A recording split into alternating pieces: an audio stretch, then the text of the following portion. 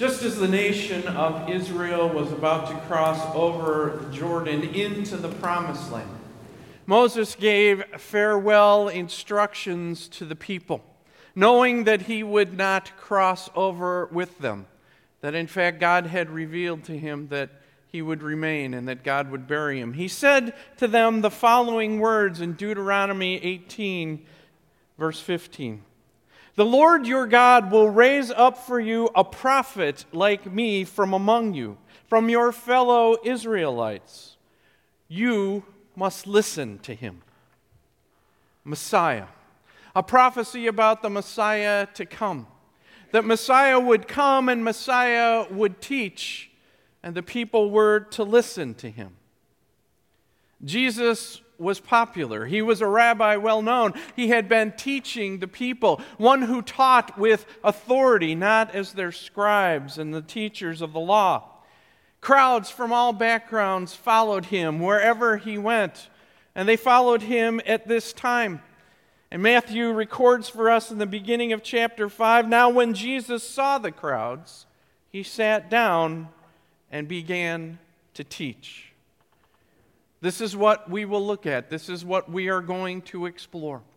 What did those teachings mean for those crowds, those people in that day, and what do they mean for us in our day and age? You know, I once had a young woman come to my office for counseling. She came to me with a very simple question. She had been divorced. It was what we would call a biblical divorce on the grounds of abandonment, unfaithfulness. She was now in a new relationship that might lead to marriage, and she had one simple question that she wanted to ask me. Did I think that it was now okay for her to engage in intimate relationships before the marriage? Her first marriage, she had a purity covenant. She was a virgin when she got married. But that was then, she said. This is now. What would you counsel her? You know, some people come in for counseling with different reasons and different ideas. Most of them can be boiled down to two questions. Will you listen to me? And can you help me? Some people come in with preconceived attitudes already that they look and say, well, you seem like a sympathetic person, Pastor. You understand the complexities that there are in life. Life is gray. It's not black and white. I just simply want to be happy. I want you to hear my story. What I want is for you to be reasonable, especially in this day and in this age. I don't want you to impose some archaic law on me because this is a unique situation. I need allowances. I need you to make adjustments. You know, understand, she sought me out as a pastor, believing that she was looking for a biblical response for what her question was. Maybe she'd found it already. Maybe she just simply didn't like what she read in the Scriptures. Maybe she wanted some wiggle room. The truth is, for her, for you, for me, for all of us, is that we have to ask ourselves the following questions. What will we do with Jesus as followers of His? Who is He? What does He teach? What is the identity of His people? What does He offer us, and what does He not offer us? Take out your connection and look again at the gospel lesson for today. That gospel from Matthew chapter 5 that we begin at verse 17. Let's look at that. Let's look at what Jesus is teaching on that mountainside. He starts with these words, "Do not think that I have come to abolish the law or the prophets. I have not come to abolish them, but to fulfill them." The law and the prophets. That was simply all of Scripture. That's what it was called. It was summed up into. The law and the prophets. Whatever was required, whatever was prophesied in the future, everything pointed to Messiah. Everything was fulfilled in Jesus Christ. We heard those words in the Easter story on the road to Emmaus, when it said that Jesus opened the Scripture, and beginning with Moses and all the prophets, he explained to them what was said in all the Scriptures concerning himself. Jesus came to fulfill all that is in there, all of the laws, all of the prophecies. You know, if you look in the Old Testament, there are three types of law that you will find. There are the ceremonial or the ritual laws. There were the dietary laws. There were the moral laws. All of them were fulfilled by Jesus.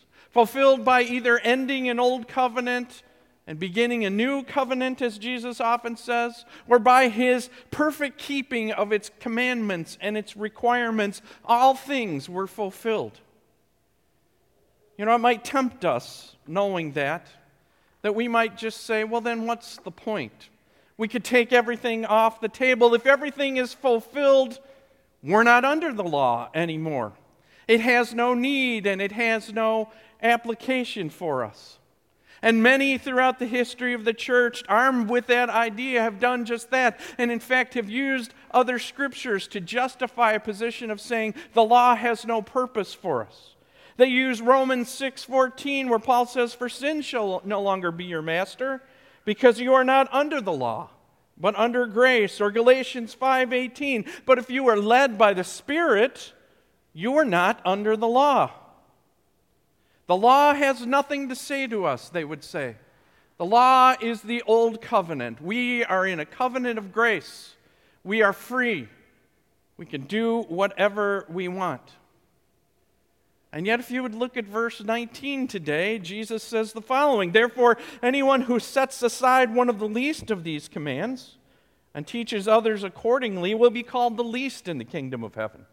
But whoever practices and teaches these commands will be called great in the kingdom of heaven."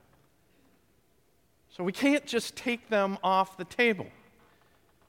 But maybe some of the other approaches are just as bad. There were other approaches then that said, no, these are the rules for our life. And in fact, just like the Pharisees, they began to make up more and more rules to protect the people from ever coming close, even in our modern age. Think about some of these things in the history of the church that I'm sure you've heard before. Colored clothing cannot be allowed. Only black can be worn. No cutting of hair or wearing of jewelry. No consuming of alcohol. No dancing. No drawings or carvings or statues or images in churches. Only plain song music. No instruments or no music at all. And if you do any of those things, then you are sinning. See, there's the two extremes to the question today. That Jesus came to fulfill the law and the prophets. So what are we to do as his followers? That was the question that fledgling church had that Matthew is writing to. How does the Old Testament apply to us today? Well, one of the things that we need to look at, that we need to understand, is what is it then that Jesus, as that one who was raised up, that new prophet greater than Moses, what is it that he commands? What is it that he upholds? What is it that he reinforces for us? We're going to hear that in the summer because many of the passages in this teaching, Jesus starts out, "You have heard it said, but I say to you." Did you realize that Jesus gives us commands? Even though everything has been fulfilled, he upholds things, he looks back at them, he validates the Old Testament scriptures as we go forward. In Matthew 22, beginning at verse 35, it says this: "One of them, an expert in the law, tested him with this question: 'Teacher, which is the greatest commandment in the law?' And Jesus replied, 'Love the Lord your God with all your heart and with all your soul and with all your mind. This is the first and greatest commandment. And the second is like it. Love your neighbor as yourself. All the law and the prophets hang on these two commandments.'" In John 15, Jesus said this: "My command is this, love each other as I have loved you." And in Matthew 28, in the Great Commission that we hear all the time, all authority on heaven and earth has been given to me, therefore go and baptize all nations in the name of the Father and of the Son and of the Holy Spirit. But it goes on and says, and teaching them to obey everything that I have commanded you. You see, Jesus never leaves us off the hook as followers in doing what is right, in following what the law says.